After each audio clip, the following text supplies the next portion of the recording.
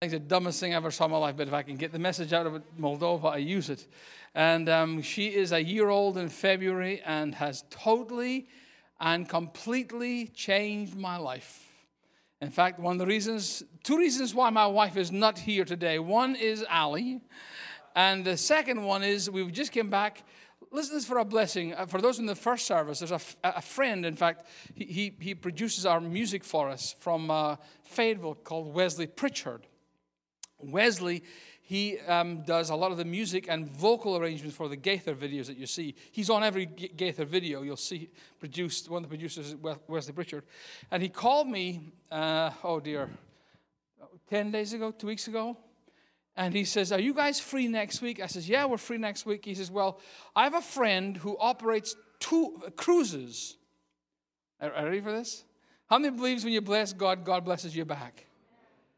And he says, this guy, Dr. Charles Stanley and Jonathan Falwell, and who else, Andrew, was there? Jerry Vines and a bunch of singing groups were there. And they had booked this ship called the Fascination and had 200 unsold berths. And he called me up and he says, would you be interested?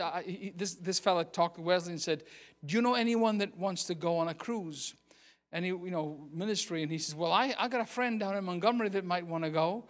And he called me up, and we went on a 5-day cruise to the Bahamas for $145. Now, if this ever happens again, and there are a couple of hundred places, how many would like me to tell you that? And so we drove to Jacksonville, Florida, and we left there and was down to the Bahamas. It was so cold, you could have had Eskimos in the Bahamas. It never got above 60 degrees the whole time. I almost had I'm out on the back of the boat, sitting on I was on the back part of the boat, freezing to death, determined I am going to sit out in the sun. And I'm thinking, I'm going to die of cold in this place. I'm going to freeze to death. But it's a wonderful time. And but when we were gone, upstairs in our house, the water heater broke. And we came home to 4 of our ceilings on the floor. And fell down on top of our washer and dryer and broke them. And the guest room and the whole, everything is ruined. All the flooring, we had oak flooring in our hallways, all had to be torn up. It's all cupped and wasted. So my wife is paying for her cruise right now. I have to go because it's ministry, you understand? I cannot stay, darling. I would love to help you. I'd love to be there for you. But I've got to go, and I'll see you when this is all cleaned up. So there she is. So that's why Chris is not here. But we babysit for Ali.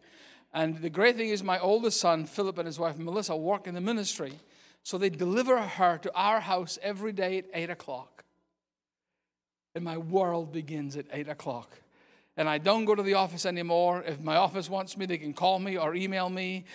And that's all I need. And all I do is play with my granddaughter because I want to impact her for Jesus.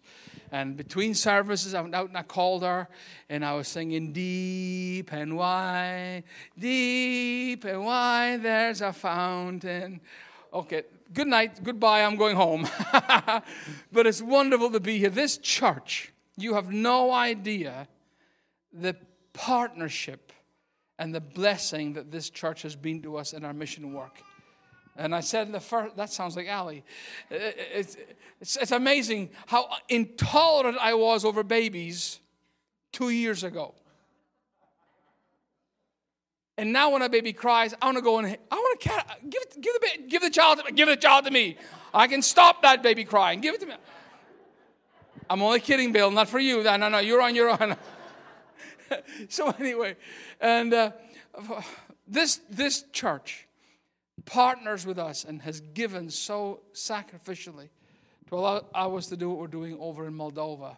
But how many have never heard about what we do? Anyone here at all you've never heard? One person. Well, just very briefly, Moldova is a communist country between Ukraine and Romania.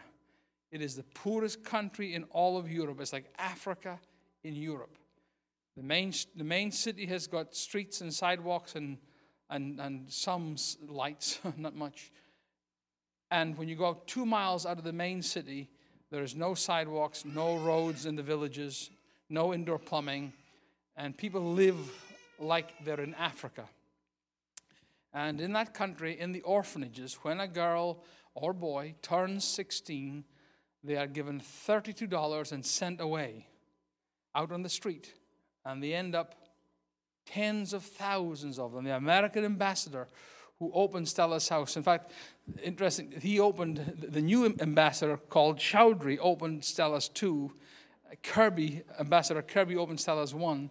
And Chowdhury is from Pakistan.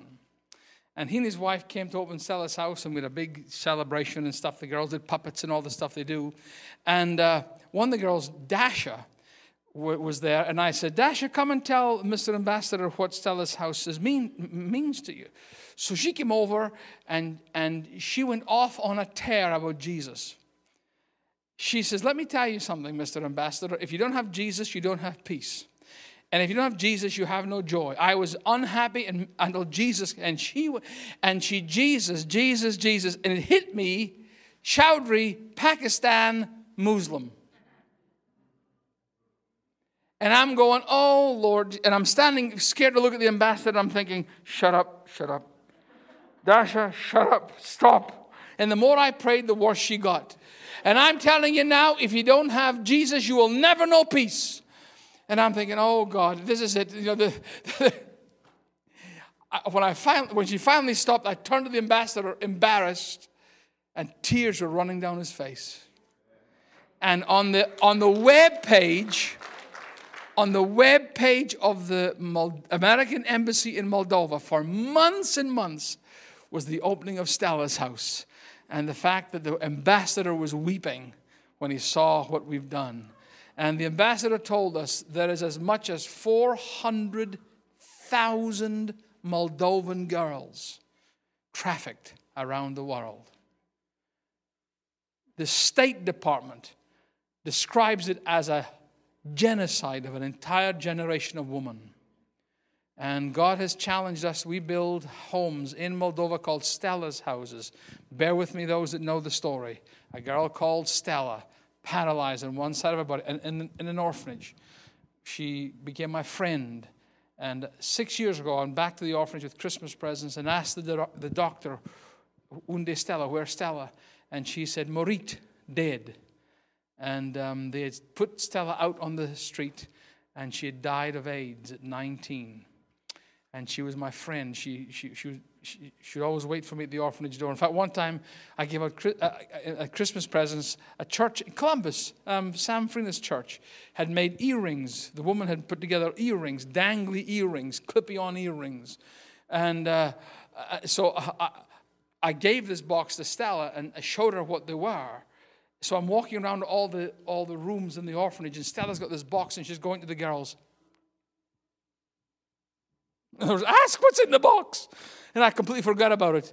So eventually she poked me, and she went, because she didn't speak English and I didn't speak Romanian. Oh, yes. So I made a mistake of putting one pair of earrings on a girl.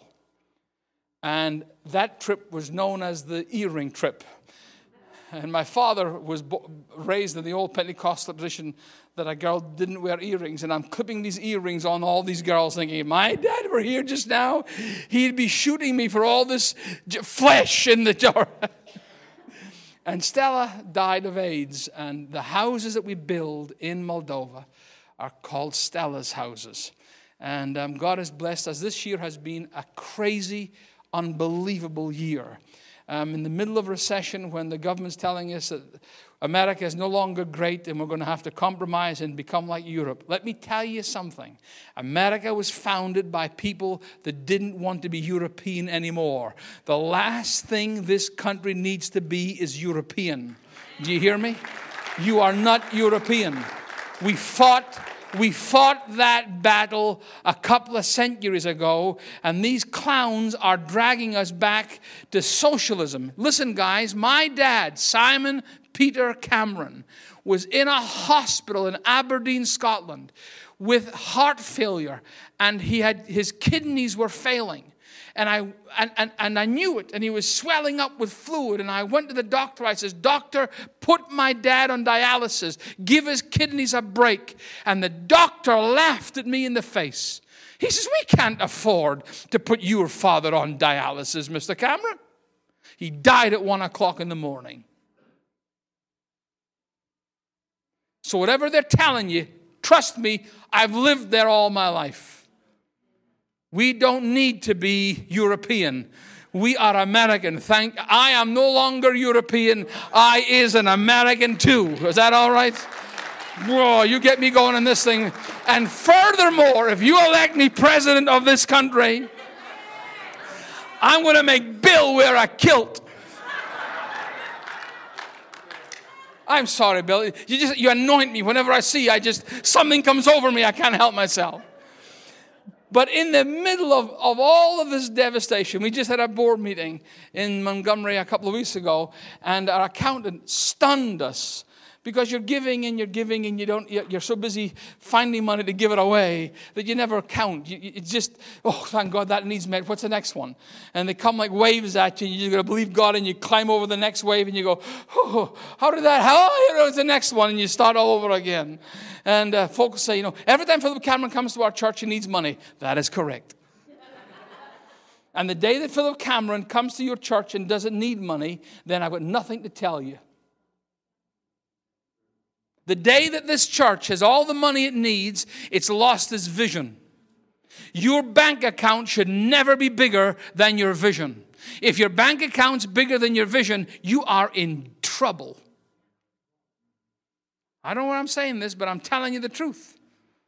Where there is no vision, people perish. Not while there is no money, people... Let me tell you something. All the money in the world with no vision, you'll still die. I've been taken out by the richest folks you could ever imagine. Millionaires, multimillionaires. And they are miserable, poor souls. Some of the biggest people I've ever met are broke. Because their vision, man, God meets them just on time.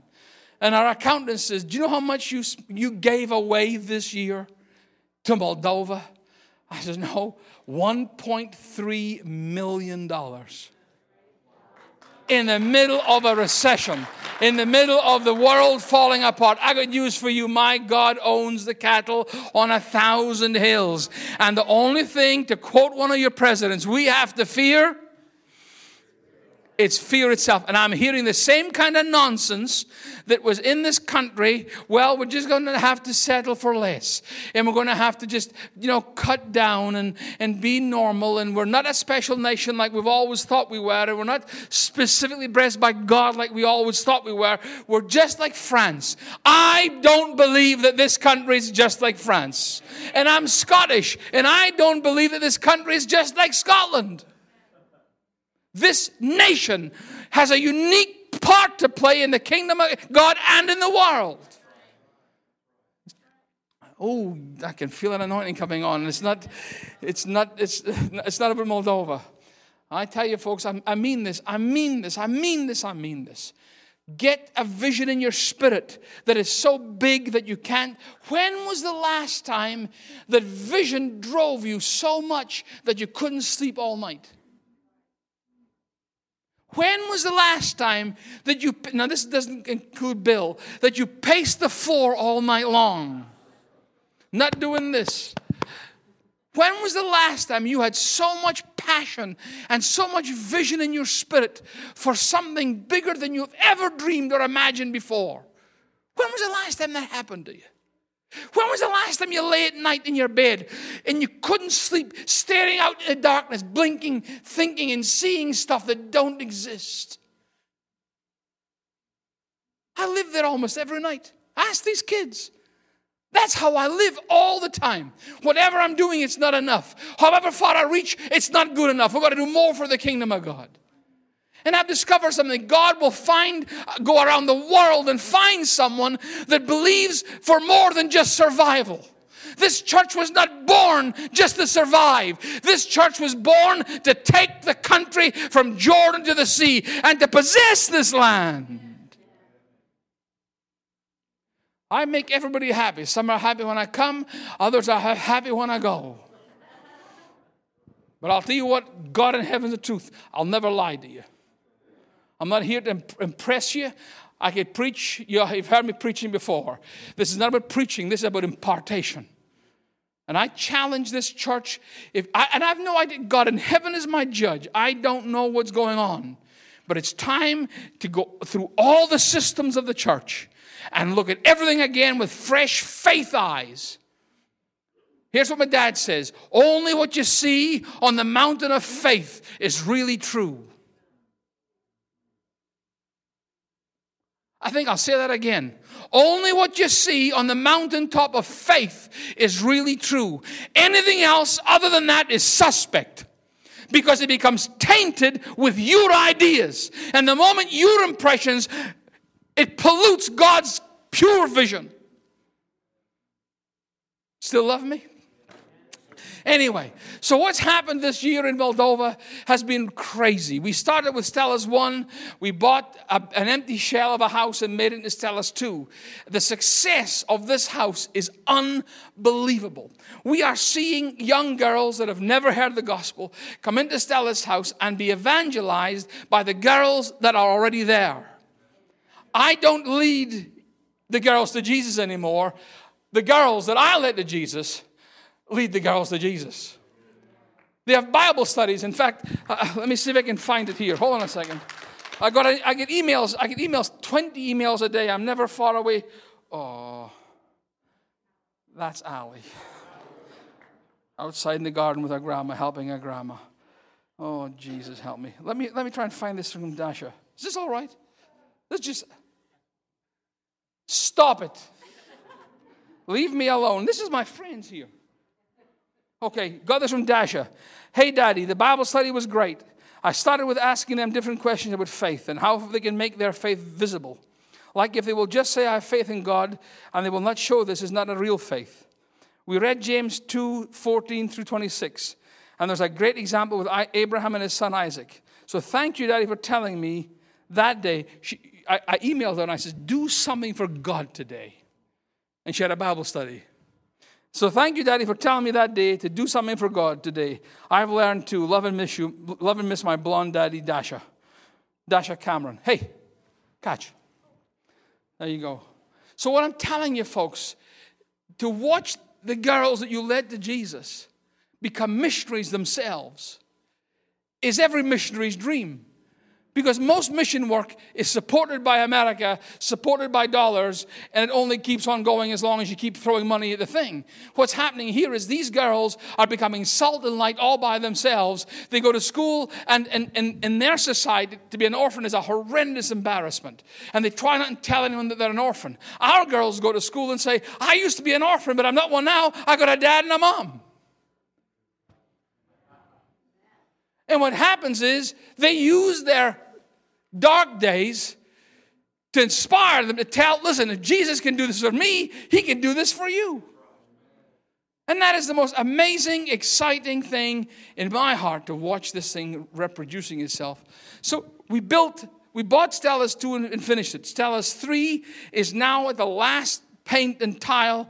In fact, Dasha keeps sending me pictures of them doing the bathrooms and painting, and all the doors are now in place. And we're believing God. We need about $70,000 to $80,000 to fill a container of furniture. If you go to Target.com or JCPenney.com or Walmart.com, is that right, Andrew? If you go in there and go to the registry right in Stella's house, you can go there and you can buy towels or pillowcases or something small, salt and pepper shaker. Everything we need for the houses is on those websites. And you can buy them online, and they deliver them to us in Montgomery to put on the container for Moldova. Isn't that great?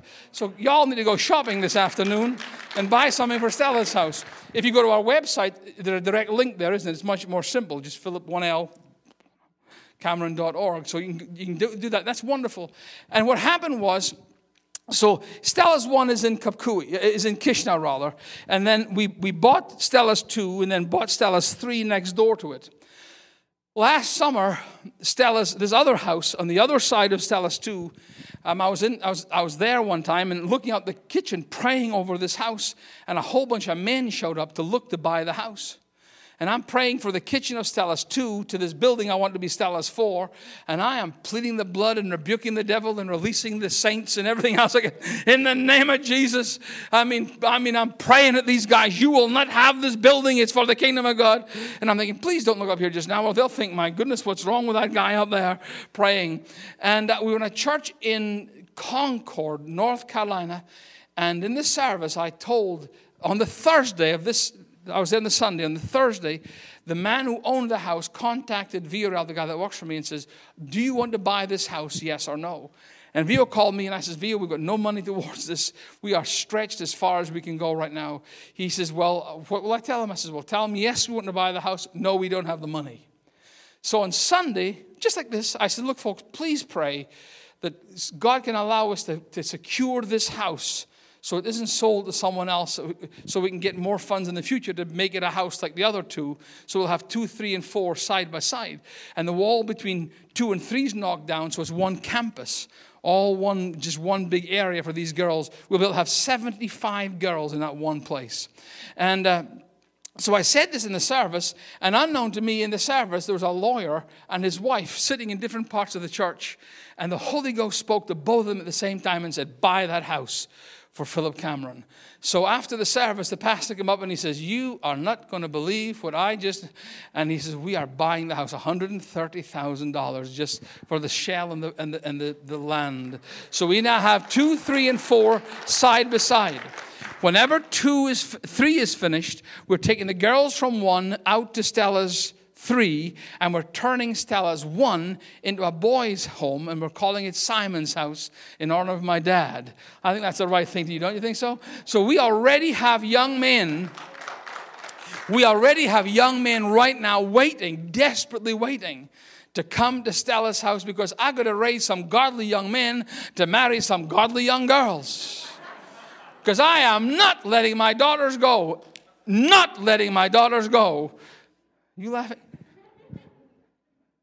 I'm going to beat you all the way home today. I'm not letting my daughters go to godless guys. We got to find Jesus boys. And so that's what we're doing. And the most recent thing was, how many remember, in fact, you guys gave a huge sum of money to help us do the upstairs and finish the orphanage in Kapku. You remember that? Well, the government closed that building down. They had this crazy idea to get rid of all these orphans. And what they did was they went to any relative, anyone they could find, a blood relative, second cousin, 3 times removed, uncle, aunt, anyone.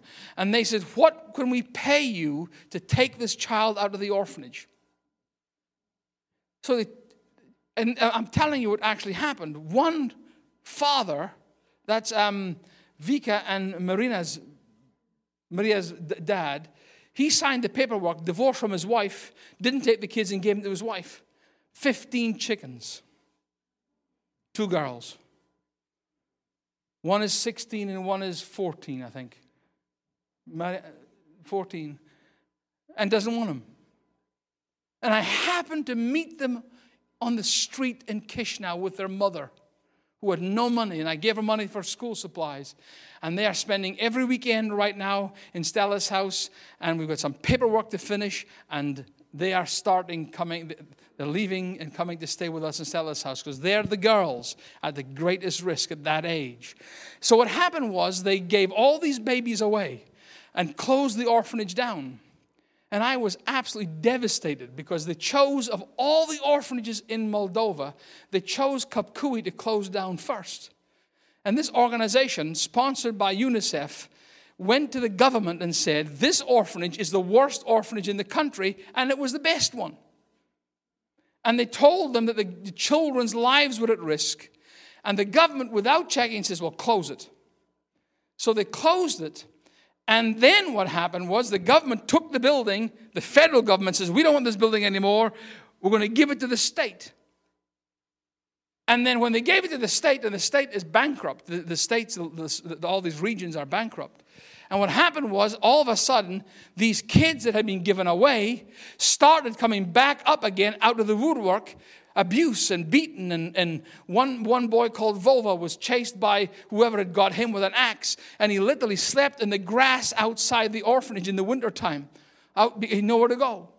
So what happened was they found a little girl of 2 and her brother of 4 abandoned in a house. And that set a panic amongst them. And the Children Protection, who are an entity unto themselves, contacted me. And the governor of the province contacted me and said, we are interested in, can you help us? And how that came about, I'd taken a pastor to the orphanage. This is really complicated. I took a pastor to the orphanage and it was closed down. The day I got there, the director was, the orphanage was empty, just the director sitting. And she said, they're having a meeting just now in Leova as to what to do with this building. So I walked into this confab, about 15 people in the room, sat down and said, I'm Philip Cameron. I'm the major sponsor of this orphanage, and you can't do anything until you talk to me about it. Because I discovered that when we signed the contracts, that we had a 15 years contract that the orphanage can only be used for children. And I forgot completely about it until the director reminded me. So they came back to me and says, okay, what can we do? And the end of the story is this. I'm going back 10 days from now, is that right, Andrew? 10 days? To sign the contracts to take over Kapkui building for 25 years. Listen, we're calling it Providence. And it is going to be a full-blown boys and girls Christian orphanage that I need some people to come over and spend. We've a mission house real close to the orphanage. We're looking for teams to come over that will literally come and just go and play with the kids. And they don't speak English and you don't speak Romanian, but you can take time. How we won these girls, how we got Maura Constanza, because she came from this orphanage in this little house. We would take them over to our house at nighttime and play any games, just silly games. We did crossword puzzles, or we would have a jigsaw puzzle in the and no one spoke English. It was all mime. But by loving them and spending time with them, we won them to Jesus.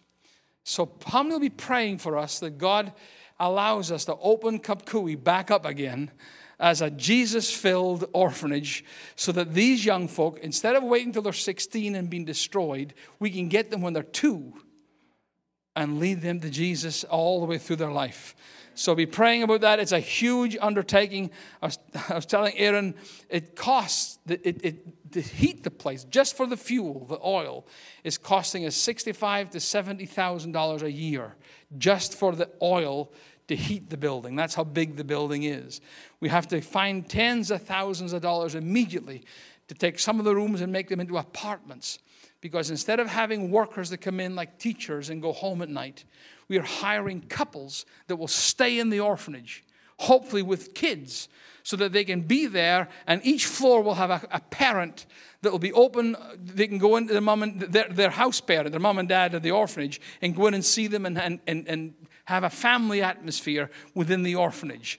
But it is the biggest undertaking by far we've ever done. But how many believe that God is big enough to do it? And I believe that you guys, Kapkui, you threw us over the cliff. This church, with your giving, tossed us over the edge. So I'm grabbing you by your shirt and your tie, and you're coming with me in the name of Jesus. And so, help, basically. Come up here. Stanza, will you please? This is very special. We have 2 of the girls from Moldova here from Stella's house. And your name is? Constantia. And how old are you? 19. 19. Isn't she gorgeous? They sell these girls for $3,500 a piece. She is worth $3,500. She is priceless. She has cost me more than $3,500. Yes. Yes. Dear Lord Jesus, yes. Every time I look at this girl, this girl has an anointing for Walmart. What's that, Andrew? Come on, you tell them the story. It's just family here. It's so late now, it doesn't matter. Listen, every minute I spend with you, it takes me a minute longer to get home, 10, 12 hours away. So don't be complaining that you're late in church this morning.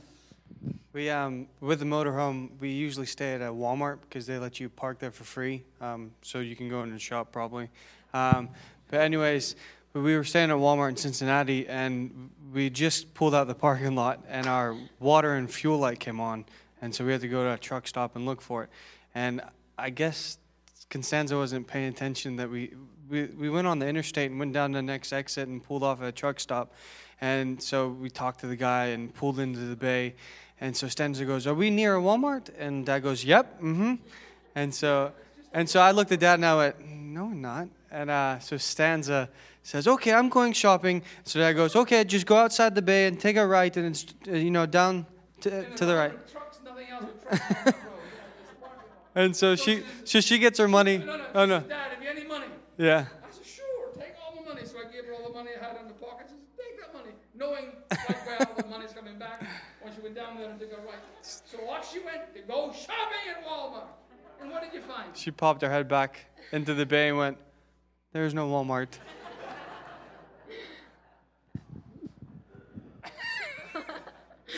And what did we buy the other night in the Walmart? Where were we at the other night? In Louisiana? And was it somewhere? What did we buy the other night? Tons and tons of Jeans. jeans. We found jeans for $5. Isn't that cool? And we bought 50 pairs of jeans. If ever you go to Walmart and you see jeans for $5, in the name of Jesus, buy some of them, all right? Send them to me. The littlest wee ones you can get. Some girls that have been in America for a year or so need larger jeans than they used to need. But originally, they're 0s and 2s and 4s.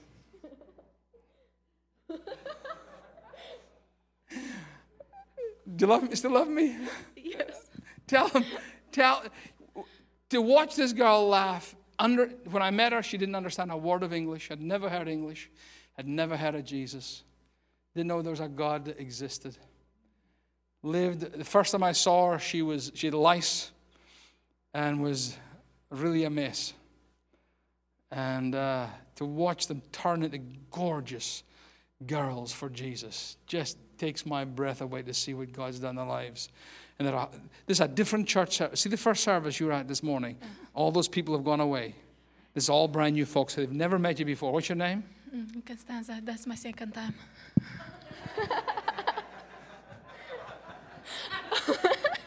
I love you, Dad.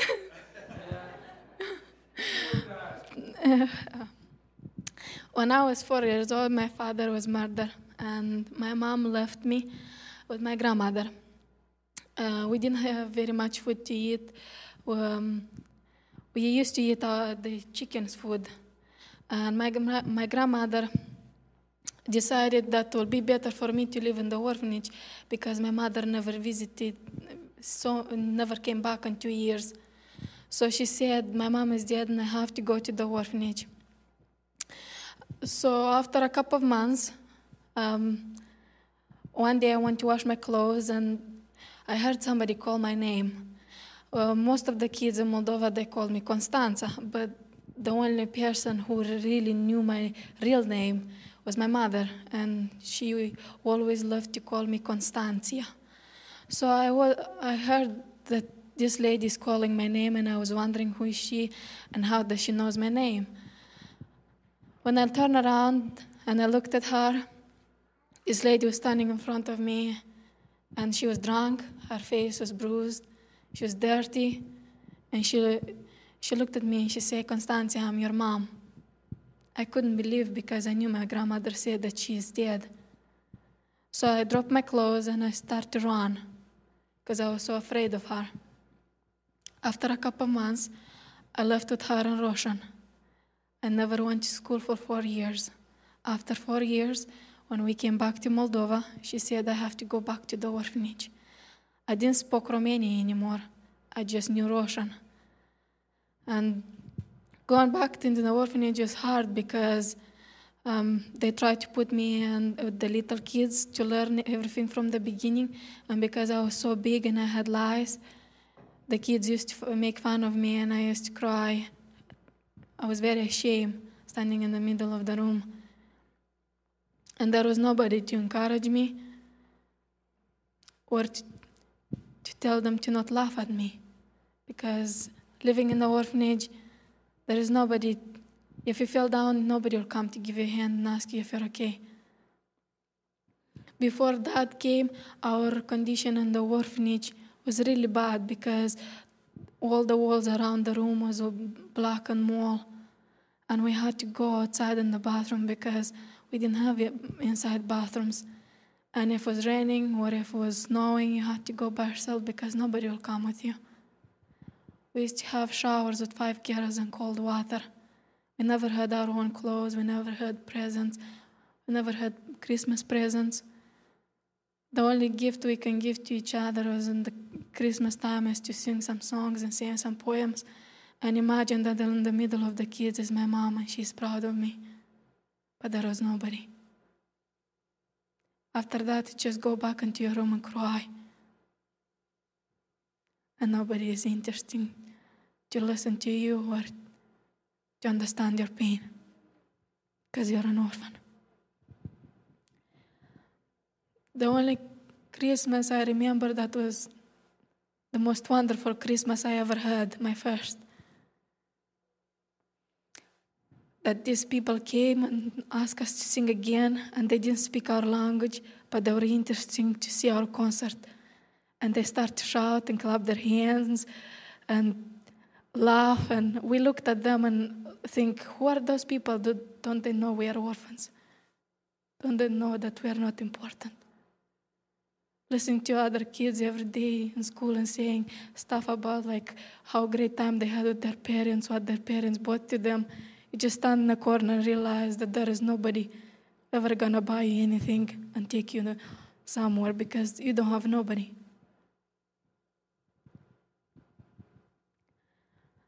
I used to run most of the times in the night with my mother from my mom's boyfriends because they were after her to kill her. I used to sleep in the corn all night, not eating good days, just smelling the food of somebody else cooking and get enough of it.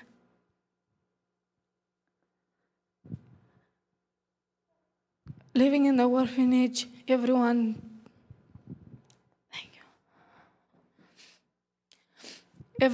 every teacher tells you that you don't have anything in this world and you're never gonna be anything because you're an orphan. You're always stupid and you're always ugly. There is nobody to protect you, to encourage you, to love you. You don't know what love is, to be loved by your mom and your dad. All you know is to hate others because you think everyone hates you. You look at yourself in the mirror and you see as an ugly and stupid person that won't be anything. Live or die, anyone won't care. Nobody will ever know that he existed. I was one of those hearts that lived in the darkness, that hate myself and hate my mother for the thing that she did to me. I never asked for this life. And she never answered anything, but she gave it to me and left me. I always wonder what I've done wrong. What was my mistake? She never had anything to answer to me. There are so many questions inside our orphan heart that there is nobody to answer to them and to understand them. You always take the bad road because you don't know how to take a good one. There are many hearts in Moldova that doesn't know about his love, doesn't know his name, the one who created them, doesn't know how to be loved. I never knew sleeping and crying every night in my room. I never knew that there was a God who was listening to me, understanding me, and planning a future for me that would change my life so I can change others. I never knew that I could be a better person, the one that I'm standing right here today, speaking your language and telling you how much God changed my life. And how thankful I am for that. That my heart is a red heart and not a dark heart anymore. And I thank all the people who give maybe their last money to change my life. And I thank you all for giving and for not letting me dare to die without knowing the love of God. Thank you for your giving. May God bless your hearts and your soul as you blessed others. Amen.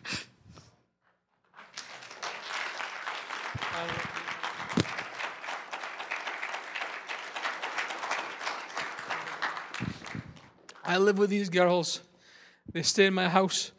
I see them all the time. Tom's been there. Kathy's been there. We just live as a family, don't we? We're just a family. And it never fails to amaze me. The power of the gospel. They can understand, not just an orphan, but beaten mercilessly, physically as well as emotionally. Beaten down every day. You're nothing. You'll never be anything. You're useless. You're stupid. Look at you. Your children will be in this place. And a wee seed of the gospel plants in their heart. And if you ask Constanza, are you an orphan, Constanza? Constanza is not an orphan anymore. And I can't help but think how blessed we are in America and how we live in crisis mode. And our crisis is a broken fingernail or a flat tire. Or he thinks this about me and she said that about me and I'm not happy anymore. I'm just not happy. Get over it. I grumbled that I had no shoes until I met a man who had no feet.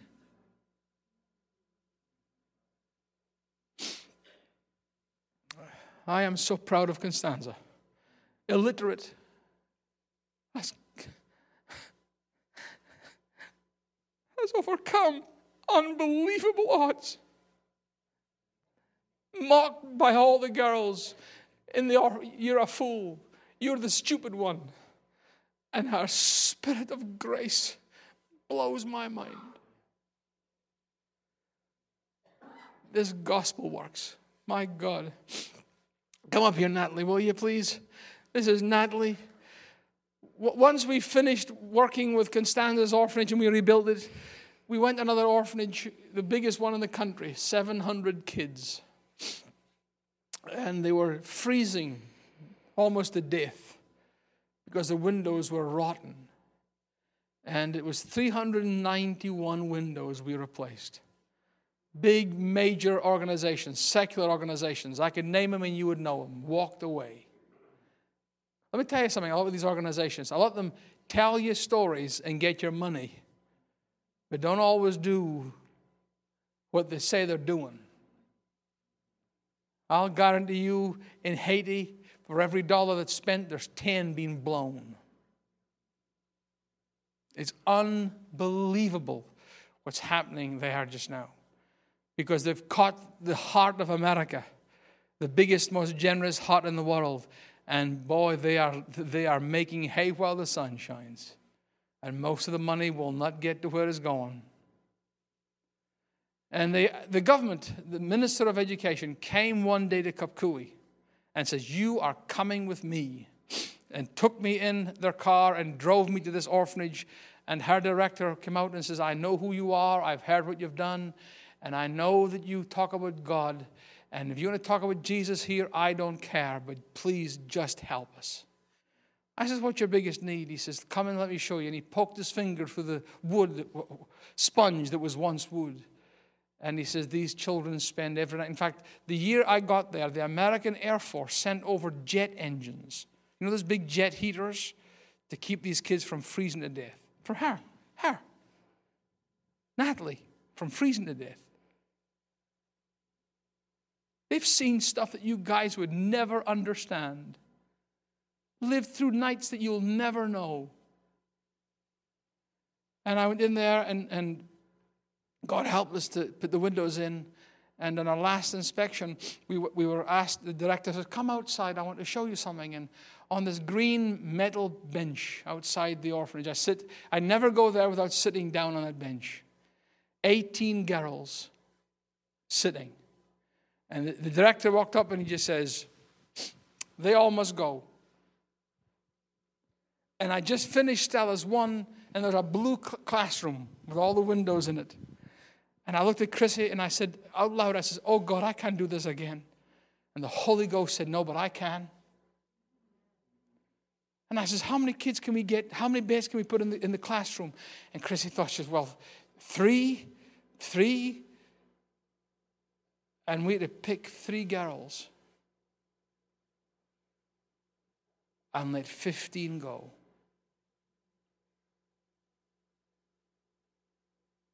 And one of the girls we picked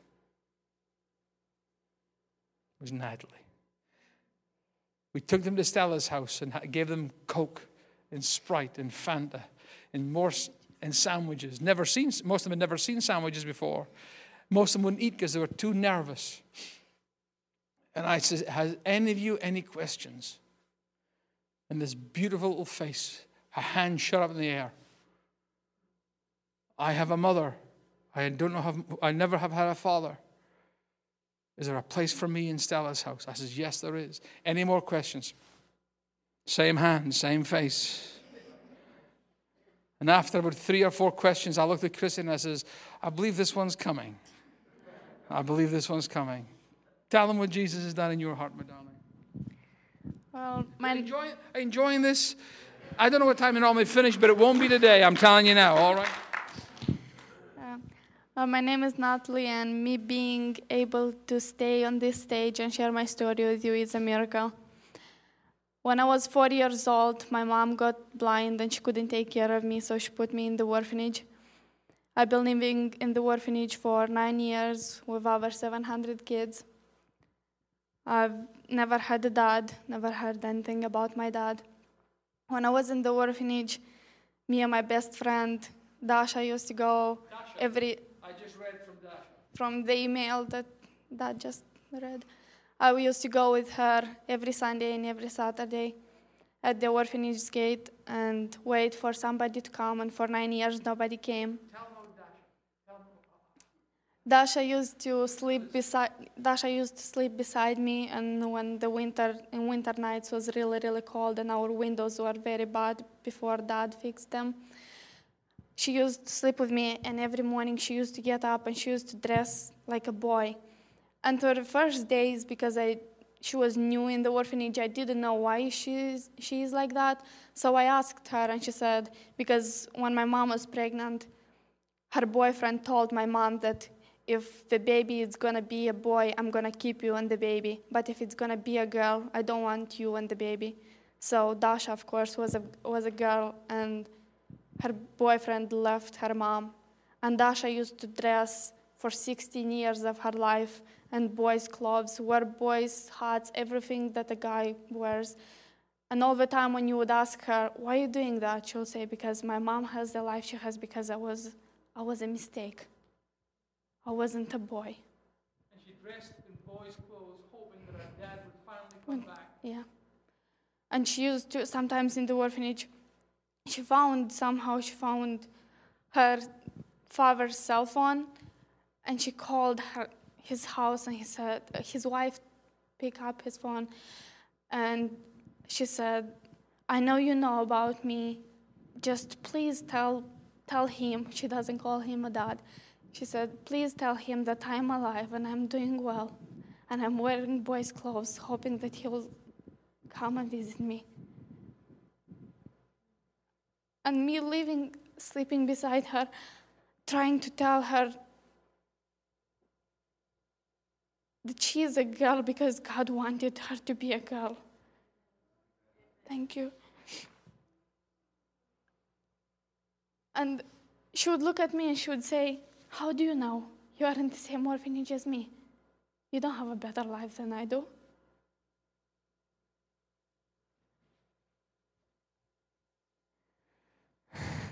When I was 16 years old, I needed to leave the orphanage.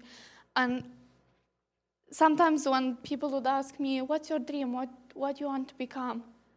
Half of the time I would say, well, half of the time we don't sleep because it's so cold and we're starving and we can't even dream. And half of the time we are told that we're nothing. How do you expect us to dream? When I was 16, I used to cry every night because I didn't have where to go. I didn't have any hope. I didn't have any future. I heard many stories of the girls and boys that are trafficked around the world. And I was so afraid of them.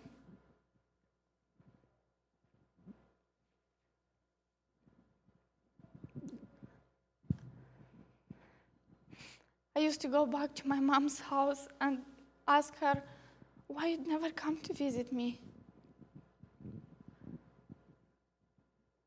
I thought that today, me being here and being so blessed, I thought that I'm gonna hate her and but no, I didn't know that God can put so much love in someone's heart after they've been hurt so many times. And that is actually helping my mom, who wanted to get her a surgery so she can see back, but the doctor said that there's nothing they can do. And my mom looks at me, sometimes I call her, and she just looks at me and says, why are you doing this? I just left in the orphanage. And I say, because if I'm going to turn my back to you, who is going to tell you about God? That's how all the girls are in Stella's house. They don't hate their parents. They just want to go back to them and tell them the love of God. They want to thank them for their lives. And they understand that that was God's plan.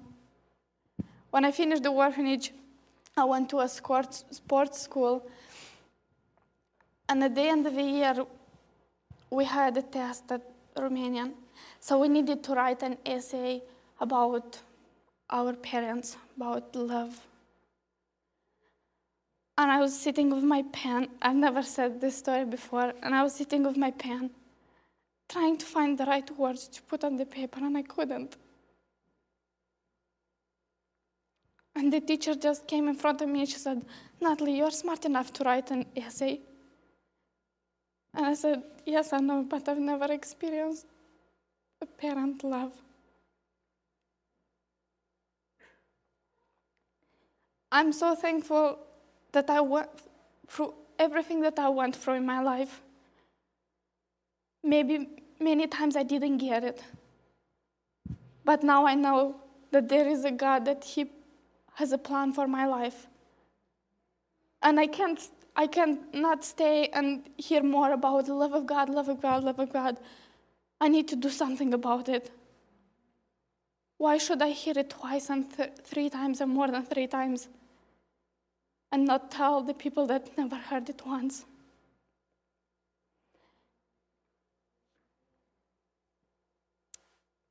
I'm going to sing a song, and I want to speak for all the kids, all the orphans, that they don't know that there's no orphans of God.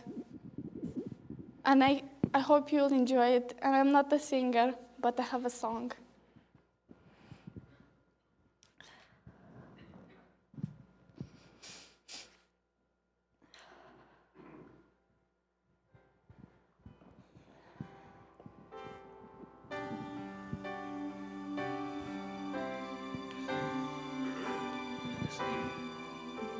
Who here among us has not been broken? Who here among us is without guilt or pain? So oft abandoned by our transgressions. If such a thing as grace exists, then grace was made for lives like this. There are no strangers, there are no outcasts, there are no orphans of God. So many fallen, but hallelujah, there are no orphans of God.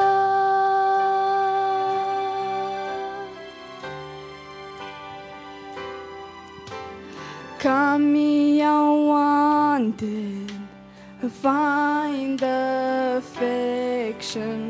Come all ye weary, come and lay down your head.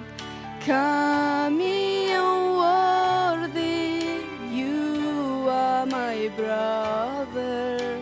If such a thing as grace exists, then grace was made for lives like this. There are no strangers, there are no outcasts, there are no orphans of God. So many fallen, but hallelujah, there are no orphans of God. Oh, blessed Father, look down upon us. We are your children. We need your love. We run before your throne of mercy. I seek your face to rise above.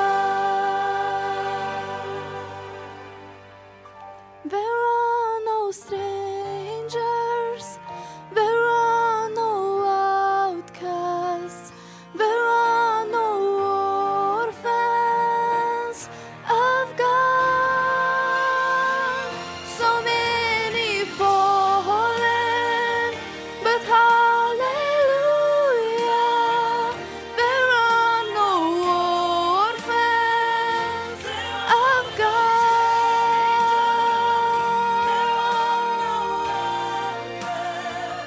There are no orphans of God. So many fallen, but hallelujah.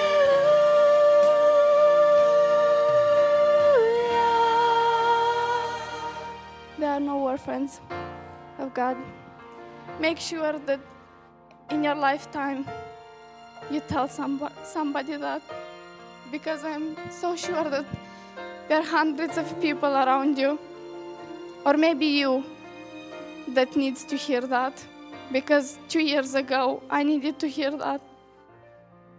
And if it wasn't for him, and wasn't for people like you, I would have never knew that. Thank you, everyone.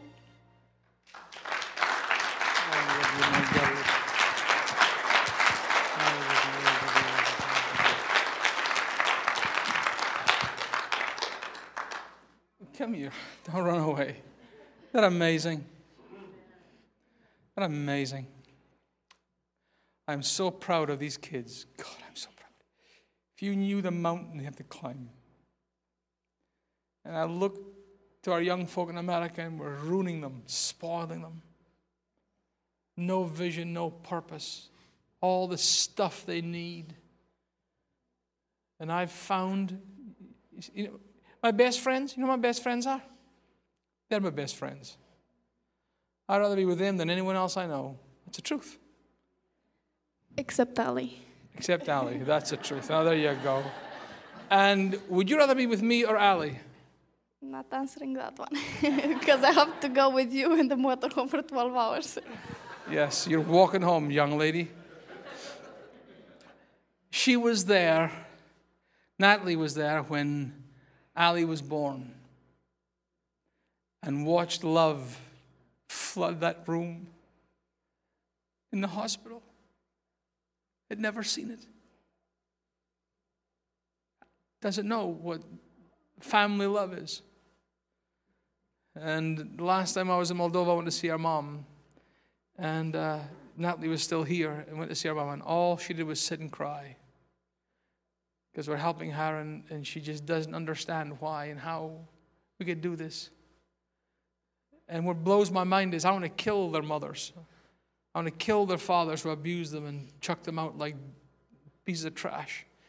And they'll say, Dad, but you can't do that. Because if we fight and don't love them, how can we tell them about Jesus? And I go,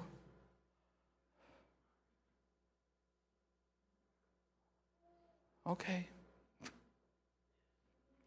Our t-shirt says this item, one female size small, price $3,500. Clothes should be bought and sold, not humans. And if you want to get one of these afterwards, it's a tremendous witnessing tool. We have folk contact us all the time and say, man, you won't believe what happened. Someone read my t-shirt and I was able to tell them about this, what we do and what we support and things.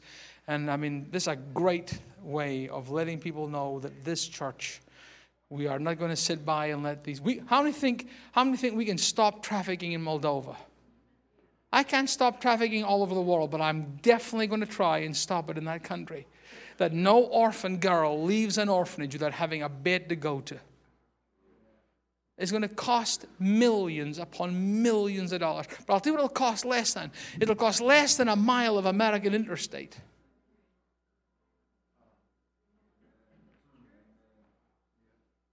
And if you care enough, Uncle Sam comes and takes his chunk out of you every year, and you just give it up because that's what you got to do. If I could find as much money as Uncle Sam gets from this church to put into this thing, we could have another Stella's house built. That's the truth. And so we just love you guys. Thank you, Natalie. Isn't that marvelous? Oh, I love her. Come up, Andy, with that, will you? Come up. This is my son, Andrew, for those that don't know. He's my... sometimes I could kill him. But anyway, he's my son. We adopted Andrew. Chrissy and I adopted Andrew when he was 4 years of age from an orphanage in Romania. And he is now graduated from college. I know I paid every bill, son. I know. I know. Thank you, Jesus.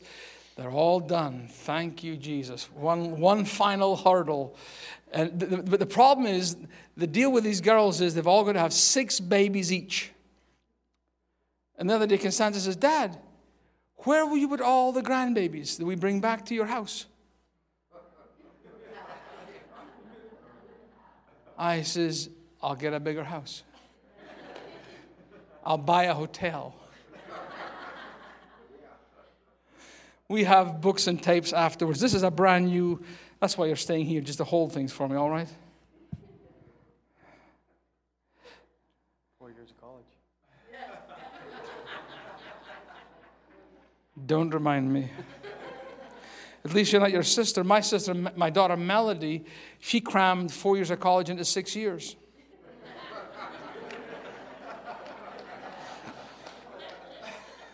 And the day she graduated, this is a God's honest truth, I'm in her bedroom, and she hands me a white piece of paper.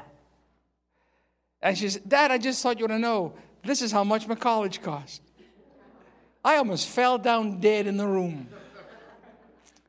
I could buy Maseratis. I'm getting really angry at you for some reason. I don't know why I feel... This is brand new. Literally, when we came here at a board meeting in Huntsville, Alabama, and we just kept on coming, and we waited in my house until these were unloaded from the truck from the printers. And they brought up a few boxes to us, and we put them in the motorhome, and we came. So this is the first time anyone has ever seen this book. It is called Stella's Sisters, and honoring Stella, the girl that died of AIDS at 19. And in the book, it tells you how I got to where I am.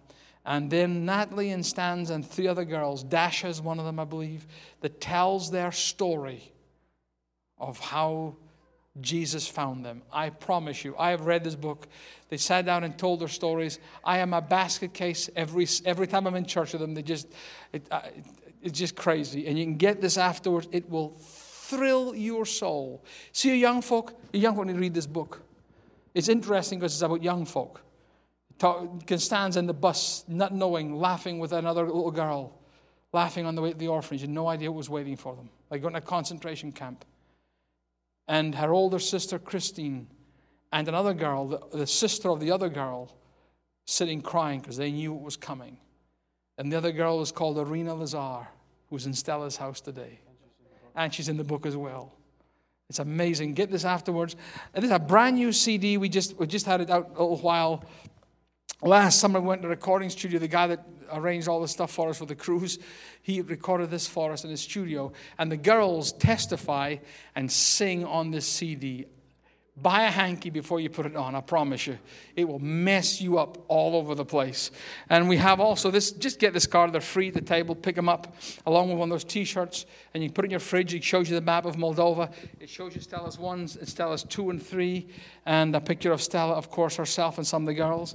And one of the things we really need, guys, we need finances right now to turn this orphanage over into, so we can use it like apartments and stuff. We need tens of thousands of dollars. I'll be honest, I've never been in a situation like this before. It's so much money, I didn't even talk about it. It's so big, it is so off the charts, it ain't even funny. I've got it in my computer. They sent me the thing, $447,000 that we need to change over the orphanage, to rebuild the rooms, because we put showers and toilets in the place, but the rest of the place needs fixing up. The floors are all just masonite. And it works out at like $11,700 per room. And I need 38 rooms. Do you believe there's enough people in America? Do you believe God can give us 38 people that give one room? A church can take 10 rooms or whatever. We just need it is such a crazy need right now that I'm just trying to download it all in my spirit to put words into what it is, because it's so big. This is money that I've never had to live with before.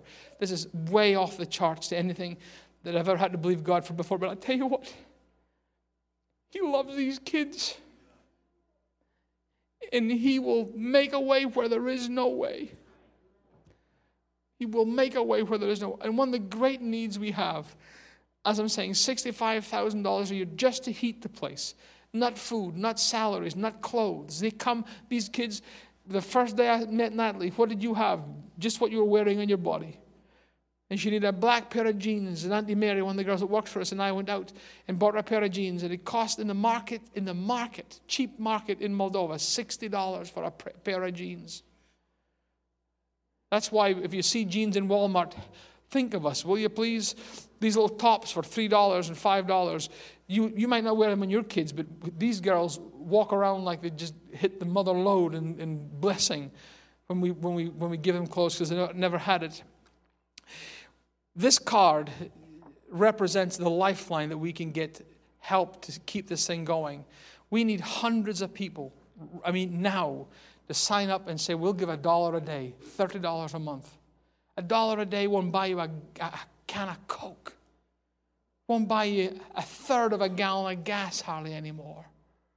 And if we get hundreds of people saying, I'm going to adopt these kids. I can't adopt them at my house, but I can adopt them in Stella's house. I can make a place for them there.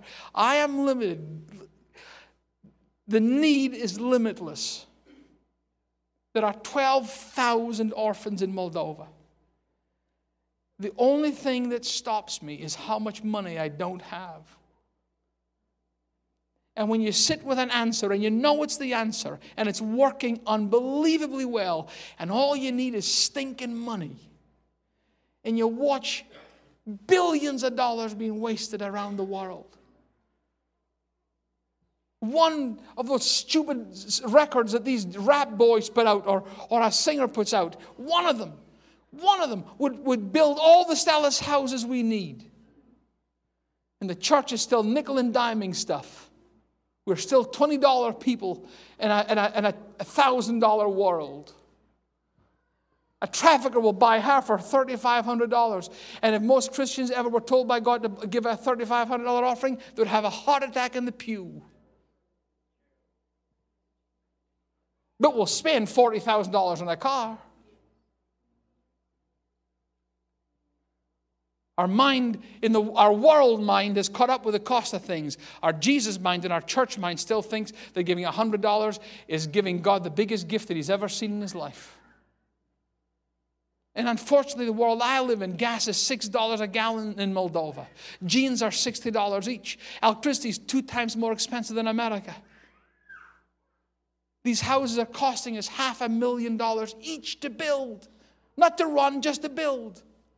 And every one I build, the wave that happens every month, it gets bigger and bigger. And you are God's answer to it. And if you'd like to help us, the guys have got a card. Just put your hand up and just say, Philip, I'll take on one of these kids. I'll help by sponsoring Stella's house. $1 a day is nothing to sacrifice for a Natalie or a Constanza to find Jesus. Amen? Guys, come forward. Just walk towards. Just come all the way to the front. And if you'd like to help, just put your hand up and they'll give you a card.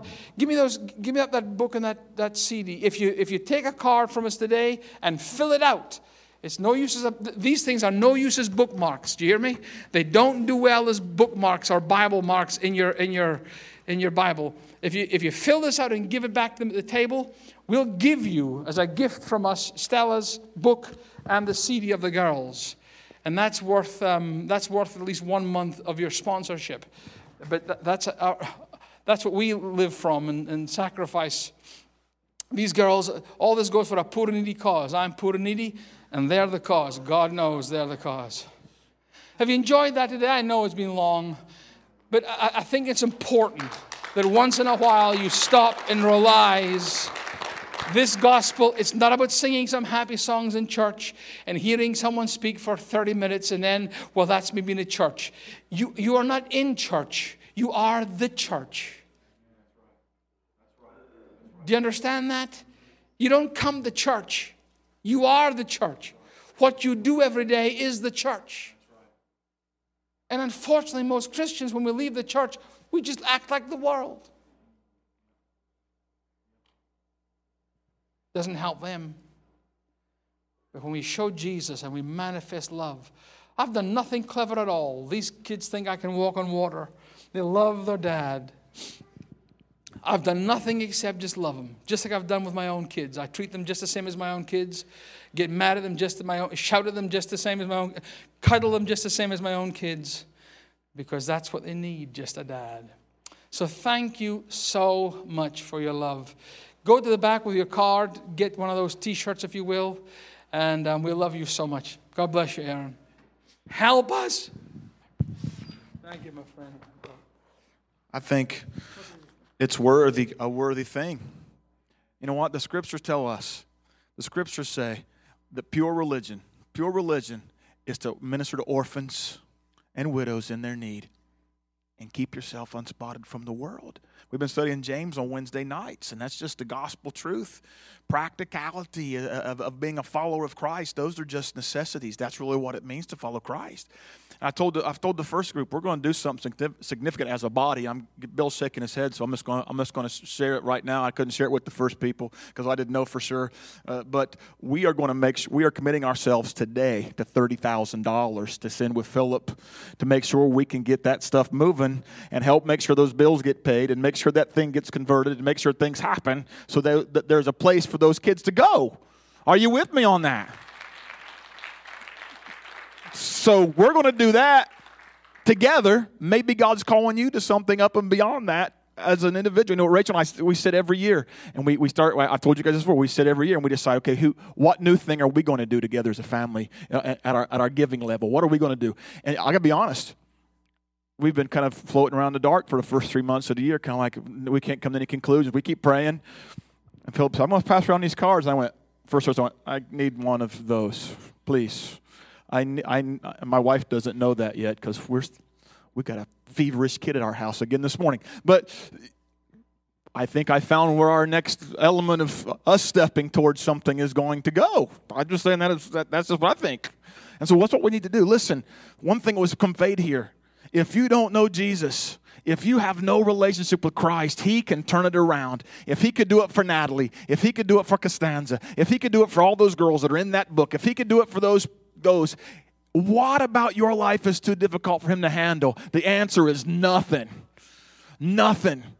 And He wants you, and He loves you, and He desires you more than anything else. And if you would turn yourself to Him today, He will do amazing things in your life. I'll make that promise because that's His word, not mine. God is good all the time. Let's pray. Go see them at the table. Do whatever. Father, today, Lord Jesus, we commit ourselves to be the followers of Christ You've called us to be. Lord, we want to be those who minister to orphans, to minister to widows, God, who keep ourselves distinguishable from the rest of the world because Your light and Your love, God, is penetrating our souls and our beings. Lord, I pray, Jesus, that today Your grace and Your mercy would be extended, not only, God, to the people who've gathered here today because they need to hear, Lord Jesus, Your gospel, how it's conveyed in a life of a person, but God, for those who've been here ministered to us, God, You know everything Philip's got going on, the thing with his home at this house, God, the things he's trying to get done in Moldova and every place else. Lord, I pray that today there will be refreshing upon him, upon his staff, upon his family, God, upon all the kids that he's interacting with and doing things. Lord, I pray just a movement of Your Holy Spirit would be upon them. God, we're grateful today that we get to link arms, that we get to partner together. God, I'm grateful that today Church Triumphant extends into Moldova. Church Triumphant extends into the Dominican Republic. The Church Triumphant extends into Mexico and other places, God, because we've linked arms with people like Philip, Lord Jesus, who are doing the work of ministry, God, changing lives, one person, one life at a time, God. We bless You for that. Lord, I pray for these, God, who are here. Lord, I pray they'd hear Your voice. They'd respond to Your call. God, not just this morning, but as Philip said, tomorrow as they go. I pray they'd be about winning and discipling and sending and sharing the love of Jesus wherever they go. Lord, I pray Your grace over them, Your life, and Your peace over them, God, today. In Jesus' name. You're great, Lord. It's in Your holy and awesome name we pray. Amen.